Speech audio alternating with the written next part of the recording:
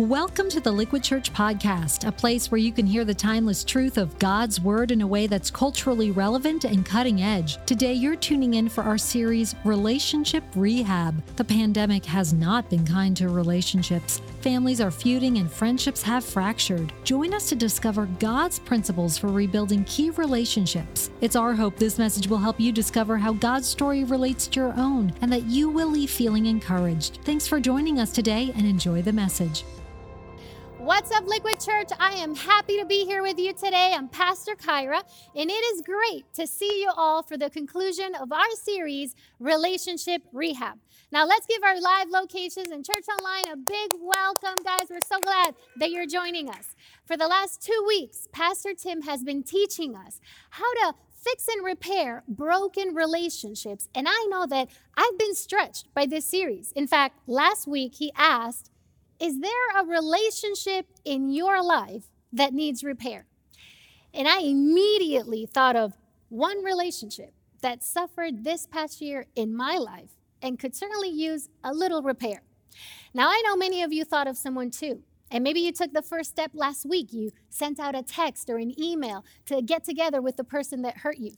You know, this past Sunday, I talked to a woman who told me she has someone in her life who she feels hurt by, but she's hesitating to reach out because this isn't their first rodeo. You know what I mean? Like, there's been instances in the past where she's experienced hurt and conflict with this person, and she's feeling weary of inviting them back into her life because she doesn't want to get hurt again. Can anybody relate to that? Because I certainly could. In fact, her comment led me to a question that I couldn't stop thinking about as we discussed reconciliation last week. You see, I agree that we should live with no regrets when it comes to our relationships and that we should actually learn how to repair them. But I couldn't stop thinking, how do I avoid getting hurt again? Like if we reach out to people who've hurt us and we're vulnerable with them, how do I avoid getting hurt again at the expense of our relationship? Especially with people who are repeat offenders. You know what I mean? Like, let's say you want to be close to your mom, you want to be close to your mother-in-law. Of course you do. But they actually can't help but give you unsolicited advice that makes you feel like a failure as a parent. Or how do you avoid repeated hurts from a coworker who's passive-aggressive in front of your boss, and you want to be cordial and friendly, but you don't want a knife in your back? Or how about when your kid becomes an adult and all of a sudden she's making choices you don't agree with?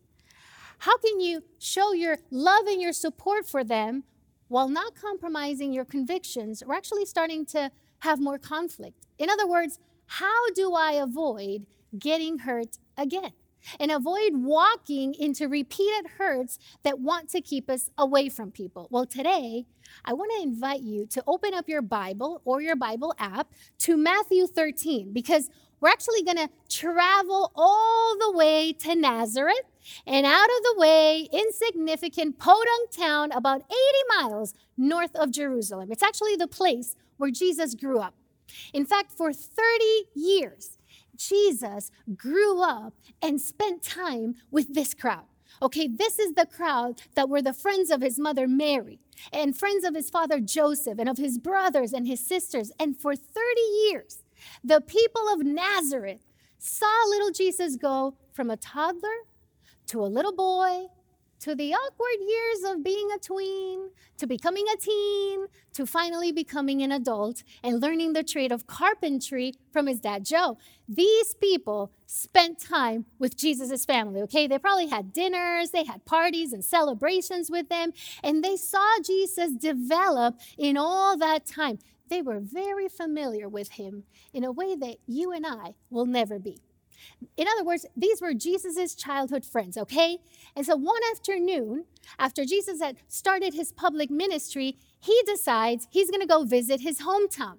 And that's where our scene picks up today. Verse 54, coming to his hometown, he began teaching the people in their synagogue, and they were, what's the word, church? Amazed. People were amazed because even though Jesus wasn't a trained rabbi, his reputation as a miracle worker and as a teacher had preceded him. In other words, he was something of a celebrity in those days. In fact, his visit to Nazareth would be the modern day equivalent of a famous actor or singer returning to the small town where they grew up. Lin-Manuel Miranda is one of the most famous Puerto Ricans that I can think of right now. Do you know what happened the last time that he visited Puerto Rico? He got the welcome of a hometown hero. I mean, this guy is a rock star. Come on, people, have you seen Encanto? We don't talk about Bruno, no. But we most definitely talk about Lin-Manuel. And when he visited Puerto Rico, everybody went nuts. And that's what's happening here as Jesus is coming back to Nazareth. Okay, so far, so good, yeah? Let's keep reading. Coming to his hometown, he began teaching the people in their synagogue, and they were amazed. Where did this man get this wisdom and these miraculous powers, they asked. Now, at first, their reaction seems positive, right? Like they're amazed at the things that Jesus is doing and at his wisdom. Because by this point in time, they've actually heard some news. They've heard some rumors that Jesus healed a paralyzed man that came through a roof. They heard Jesus actually raised a dead girl back to life, and that a woman who was bleeding for 12 years, remember her? She got healed just by touching his robe. Say what now? So the Nazarenes, they're astonished. Jesus is our hometown hero. Wow. He's made us so proud. Finally, somebody's going to put No Good Nazareth on the map. But then, way in the back of the crowd, arms crossed, is an older man shaking his head. He speaks, and the crowd parts. Wait just a minute. Come a little closer. You look a little familiar. And he walks up to Jesus, and he examines his face, and he points his finger, and he says, "Isn't this the carpenter's son? Isn't his mother's name Mary? And aren't his brothers Jimmy and Joe and Simon and Jude? Wait, aren't all his sisters with us? Where did this man get all these things?" In other words, they were like, wait just a minute. You're telling me this is little Jesus? Like Mary's boy Jesus? And someone probably says, the carpenter? That guy? It's like a light bulb goes on for them. I mean, they probably saw him in his little wool diapers. They saw Jesus at his father's knee when Joseph was making dining room chairs for all of their neighbors. So is it any wonder that they don't understand how Jesus has power that comes from God? Guys, have you ever visited your childhood home? Those of you who moved away? Like the town where you grew up? Maybe you went back for a high school reunion. How'd that go? Can I just tell you? The other day I was with my daughter. We went to Target. We're about to go in through the door, and a woman yells, "Pastor Kyra! Mom, it's Pastor Kyra, the lady on TV!" But by the way, please don't feel like you have to act that way around me. I'm just Kyra. You can call me just Kyra. We are all the same. But the funny thing is that when I go back home to San Juan, I'm not Pastor Kyra. I'm just Kyra, la hija de Luis y Celina. Have you ever heard the phrase, familiarity breeds contempt? Isn't it funny that the closer you are to someone, the more that you find faults with them? Like think, for example, when you start your new job, right? You started a new job, and in the beginning, you loved everything about it. You loved your boss, your coworkers. It's a dream come true. Now, you've been there a year, and you've actually gotten a little sneak peek behind the curtain, and you've noticed, not everything that shines is gold.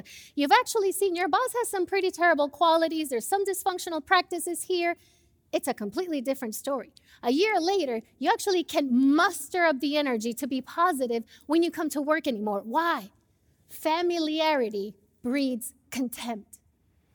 Or let's say your ex-boyfriend is now a pastor at your church, and all you can think is, how, for the love of all that is holy, can that man lead other people into worship and into God's presence? He was the worst boyfriend. Familiarity breeds contempt. Guys, it happens at work. It can happen in churches. It happens in families. And it's what's happening here. The Nazarenes think they know Jesus, so they actually start to find fault with Jesus. Isn't this the carpenter's son? What, by the way, what a demeaning thing to ask, okay? It's like asking someone, I'm sorry, how much did you say you make? I mean, it's like a little telenovela, okay? You've got like the elitist religious leaders over here, poo-pooing the penniless carpenter over here, and they keep going.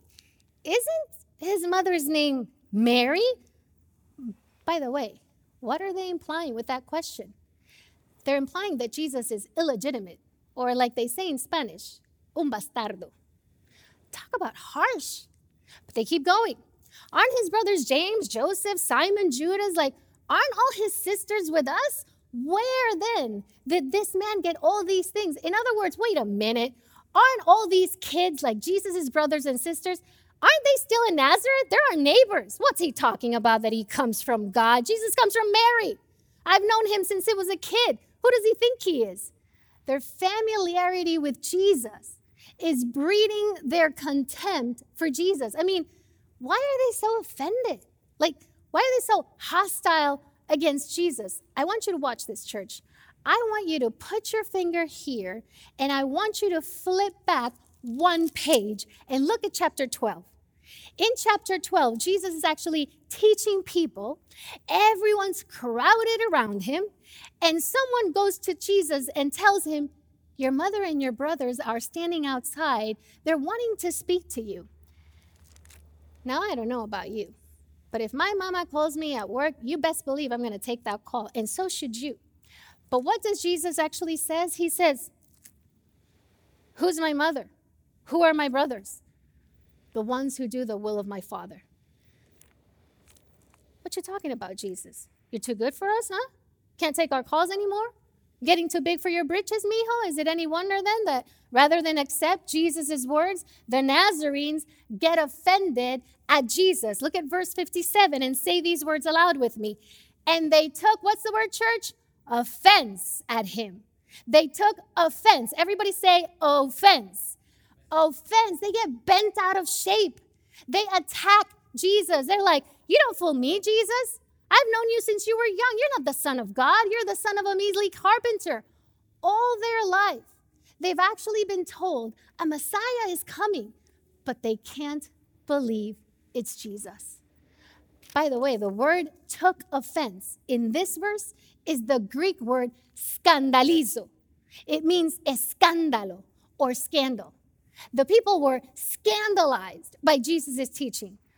Again, all you need to do is put your finger here, flip back one page, and you'll actually hear Jesus say stuff like, if you're not with me, you're against me. And the Nazarenes found that stuff a little offensive. They were too close to the situation, and they missed the Messiah that was standing in their midst. They had a cynical spirit and developed a hard heart. They took offense at him. Now, I want you to give Jesus some credit, because instead of striking back, when I read this, I kind of think Jesus, he kind of shrugged his shoulders. Maybe he said to his disciples, guys, a prophet is not without honor, except in his own town and in his own home. Meaning, there's something about the place that you grew up in, or in your own home, maybe even your own family, that just makes things harder than they need to be. I mean, the Nazarenes had lived with Jesus for 30 years. They were like, we know this guy. and they couldn't get over it. They all knew Jesus the carpenter, but they didn't know Jesus the Messiah. And Jesus' response, a prophet, hey, he's not without honor, except in his own town and in his own home. It actually acknowledges that sometimes it is hard to be in relationship with the people closest to you, or the people who actually claim to know you best. Now, what's the end result? When the familiarity between you and someone else that knows you well starts breeding contempt, you actually start taking offense at what they say, how they think, even how they react. Little by little by little, you end up putting a fence between you and them. In other words, church, offenses create fences. Think about it. A wall will actually come up between me and you when someone offends me, because I got to protect myself from feeling hurt. I got to hide behind something that can protect me, and I need some kind of barrier, kind of armor to have some distance from the person that actually hurt me. Offenses create fences. After all, that's what a fence is. It's actually a barrier that controls access. I can control who gets in and who stays out. And it keeps you and other people away from each other. Now, can I tell you about an offense that created a fence against someone who hurt me? I have been in relationship for over 10 years with someone who have come to mean a great deal to me and to my family. Probably one of my closest adult relationships. And about a month ago, I actually discovered that this person said something about me to someone else that I also care about.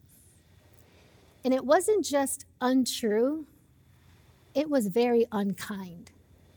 In fact, I actually received it as an attack on my integrity, or at least that's how it felt to me.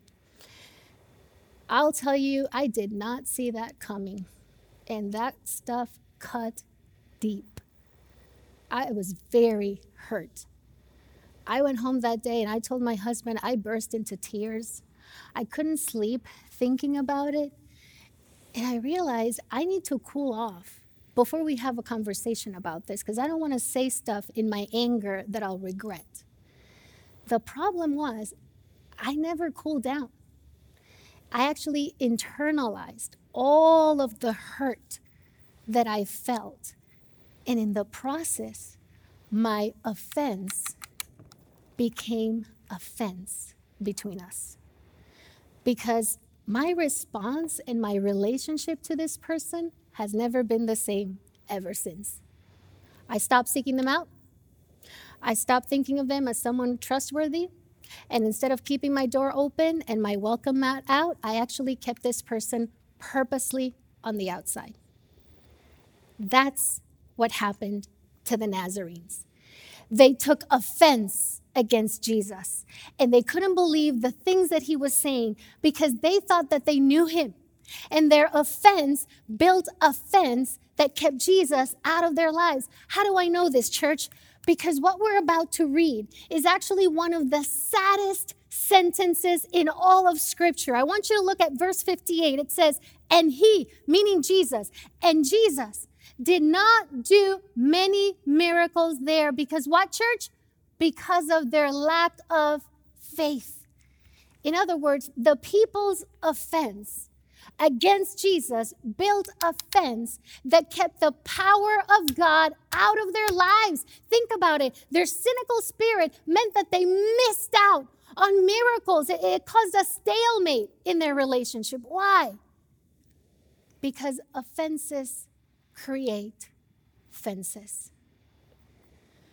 Now, some of you sitting here today, I know that you know what I'm talking about because you've had someone who's offended you, and you put up a fence. But now you've been coming to relationship rehab, you've actually done your homework, you reached out, you sent a text, you talked, and you feel like maybe we can reconcile, but you're nervous. You're actually afraid, if I move the fence, are they going to hurt me again? For example, let's say that you have a friend that you love and you want them to be in your life, but lately you've noticed she's kind of been treating you poorly, like talking harshly about the other people in your friend group. If you move this fence, will she hurt you again? Or maybe you want to get to know your sister's new boyfriend, but you have a kid with special needs, and you don't want to keep getting into the same arguments with him about why it's not actually okay to call people the R word. How do you avoid getting hurt again? Well, ironically, what keeps you protected from being offended again is the setup of a new fence in your relationship. Now, I just want to call out, you're probably thinking like, wait, what? Kyra, you just said we need to take the fence out of our way. Now you want me to put another one? Guys, the truth is that ironically, to avoid getting hurt again, it will require you to put up new fences, not old fences, but new fences, guardrails, or healthy boundaries for your relationship. Now, what do I mean by guardrails? Well, first of all, as you guys know, guardrails are on both sides of the street. And you guys know what a good guardrail does? It actually keeps the car from going into the ditch. It protects and directs your relationship. Some of you here have had relational smash-ups. You've actually taken your relationship to the shop. You've gotten it repaired. But what's actually going to keep it from going down the ditch again? A guardrail, a healthy boundary with that person. And that's why today I want to teach you 2 guardrails, because typically guardrails are on both sides of the road. 2 healthy fences that you can set in your relationship. Now, the first fence or the first guardrail that I want to teach you is to right-size your expectations. Everybody say it with me. Right-size your expectations. Church, one of the reasons that we take offense is because we actually have needs that we want other people to meet. Or we have rules and we want everybody to play by them. And in every relationship, it doesn't matter whether it's with your spouse, your partners, your coworkers, your kids, your roommates, every relationship involves expectations. And here's the key. No 2 people will ever see things in the same way. Am I right? For example, you may think your father should be very affirming. He should be nurturing to you. He should be physically affectionate, emotionally available all of the time. But guess what? He's actually not. And because those expectations aren't met, negative emotions on your end will actually come up, which will eventually lead to an offense that will create a fence. Or maybe you think your brother should be doing more to care for your aging parent, and he's not. All the responsibility is on your shoulders. But what if instead you put a guardrail up and you right-sized your expectations?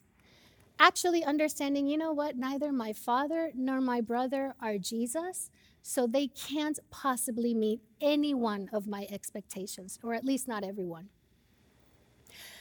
Let me give you another example. What if we also right-sized our expectations on text? Am I right? Guys, I get a text or I send out a text and you want an immediate response. You're like, I'm sending a text, I'm giving her a second, why isn't she getting back to me? Or worse, you start to see those 3 little dots pop up so you actually know, oh, they're getting ready to reply. But then nothing comes. And you're like, what the heck? Don't they know that I have to have this answer now? You know what? Let me DM them on Instagram. But now they're leaving you unread on Instagram. So then you go to Facebook Messenger. Because don't they know that you need our response and you need it now? And now all of a sudden you start filling the gap. You start telling yourself a story with an incorrect narrative when the reality is the reason those 3 dots popped up in the first place was because she did start responding. But then her kid put his finger in the electrical socket and she forgot about the text. Meanwhile, you've been carrying around an offense for 4 days because your friend was just trying to be a mom.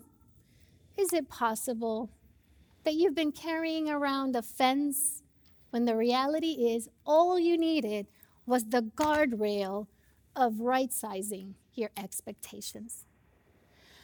By the way, we right-size our expectations in 4 ways. The first is that they cannot be unconscious. You actually first need to become aware that you have expectations. They need to be conscious. Then they need to be spoken expectations. You need to communicate them to the other person so that they can all be agreed expectations by you and the other person in the relationship. And finally, they need to be realistic. Because remember, expectations actually come from our desire, our need for other people to meet every one of our needs.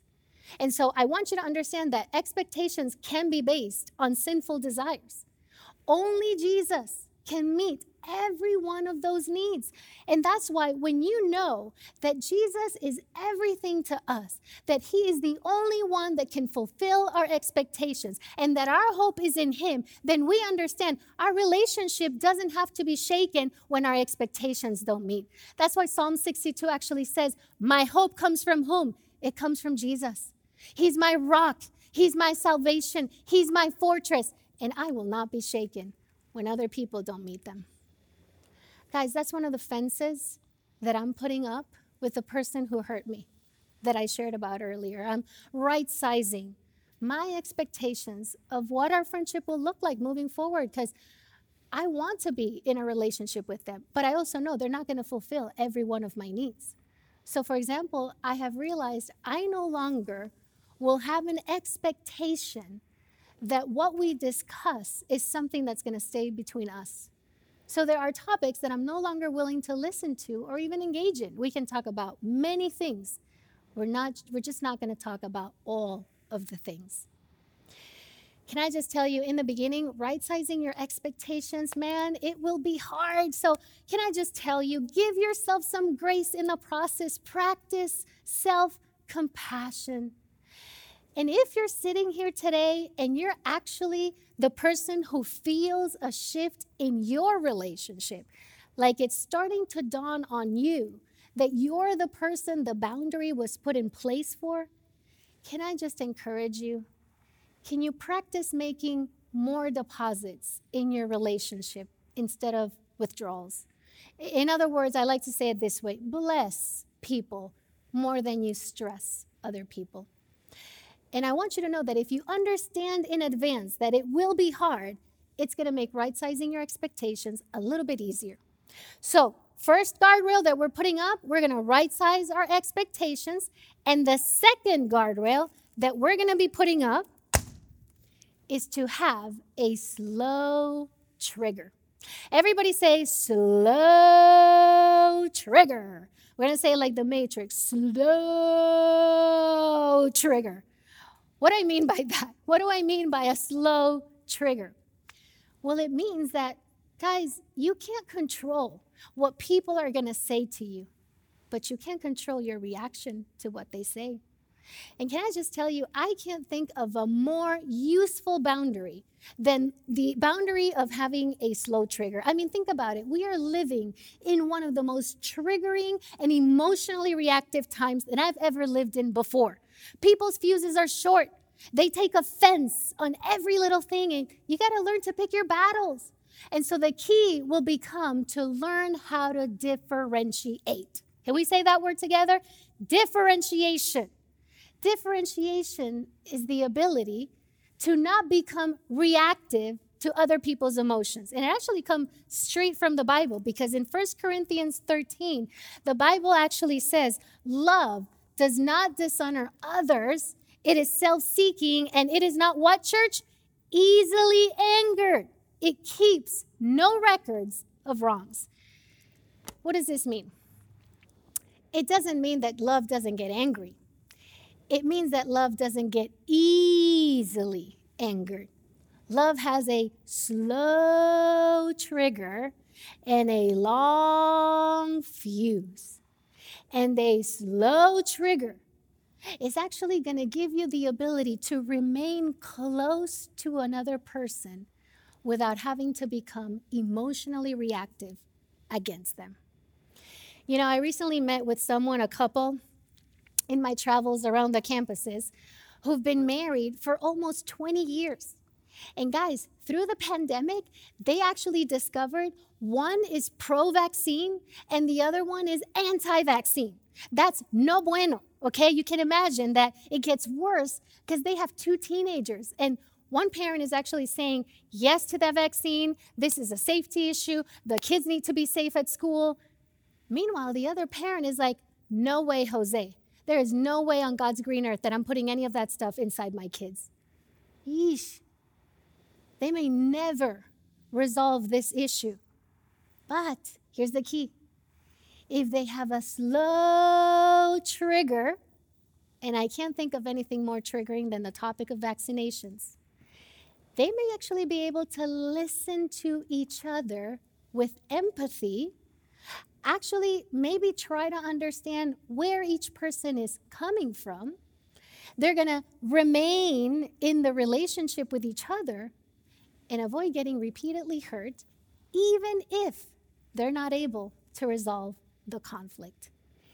And that's what we see Jesus do in this passage.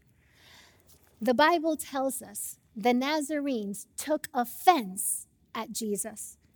But instead of letting the Nazarenes' emotions spill over and trigger Jesus, he actually remains calm. He acknowledges, without any type of anger or judgment, by the way, a prophet is not without honor, except in his own town and in his own home. In other words, Jesus acknowledges, you know what? It's actually going to be hard. It's going to be hard for the people of Nazareth to accept me as coming from God. And while he's not angry about it, he's not judging them for it, I do think our Savior leaves his hometown a little bit sad, maybe even heartbroken, because he knows that the very people that he grew up with, that he cared about the most, would actually experience his love the least. They did not have healthy fences. What they had were offenses that created unhealthy fences. And as a result, they're the ones that missed out, not him.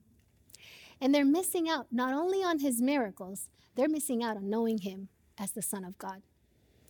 So to end our time together, I want to take a moment and I want to ask you, let's take an inventory of your heart, because I want to ask you to reflect on two questions. First, what offenses are you holding on to that's created a fence you need to let go of?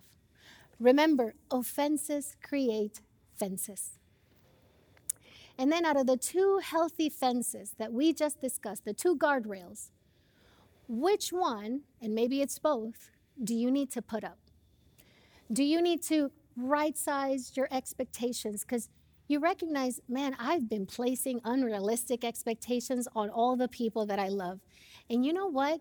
When you do that, the people who know you the best actually will get the worst of you, while the people who know you the least will get your best. And today it's actually, I believe it's Jesus' opportunity, his invitation to flip that by right-sizing your expectations. Or maybe you need to put up the boundary or the guardrail of having a slow trigger. Because you know, I've been letting other people's emotions impact how I feel, and it's actually keeping me offended. Guys, I had to examine myself before I preached this message, and do you know what I realized? There are two relationships in my life that need new fences, and I know that there is one for you too. And so I thought, you know what better way for us to end our time together than by asking Jesus, the one person who is most familiar to us, who knows us best, to perform one of the best miracles that he can in our lives, which is to bring health to our relationships. I want us today to make the choice that we're going to respond differently than the Nazarenes. Those guys let their lack of faith keep them feeling hurt, but instead, let's be people who actually set up new guardrails in your relationships, in all of our relationships, that can actually let you appreciate what they are, what the relationship is, and experience God's power through it. So I want to invite everybody in every location, whether you're at home, in one of our campuses, I want to invite you to bow your heads as I pray for us. Father, I thank you today for your children. Lord, you are a God who created us to live in community. It is not good for us to not enjoy the fruits of having healthy relationships. But Lord, I recognize that's hard. Because of our sinful nature, it's hard, Lord, at times to not pick up offenses that were never meant for us to carry, to not be able to let go and forgive, or to not feel like we can remove the fences that we build because we hold on to our offenses too long. And so today, Lord, I thank you that you invite all of us to come back into the fold of our Father's love, to allow you to examine our hearts, to allow us to forgive whoever it is that we need to forgive. But more importantly, Lord, give us wisdom. Expand our imagination, our discernment, Lord, so that we know what relationships need new guardrails, Lord. And then help us set it. Help us give ourselves compassion. Give us of your grace and your strength to walk in a way that allows us to direct, but also protect the relationship that you give us as gifts for us to enjoy. And so we thank you for this, Father. We pray all this in your Son's name. Amen. Thank you for joining us today. If you want to check out Liquid Church for a weekend service, small group outreach, or clean water trip, you can find out more about us online at liquidchurch.com. And if you enjoyed the podcast, go ahead and subscribe or share it with your friends. Thanks again for listening.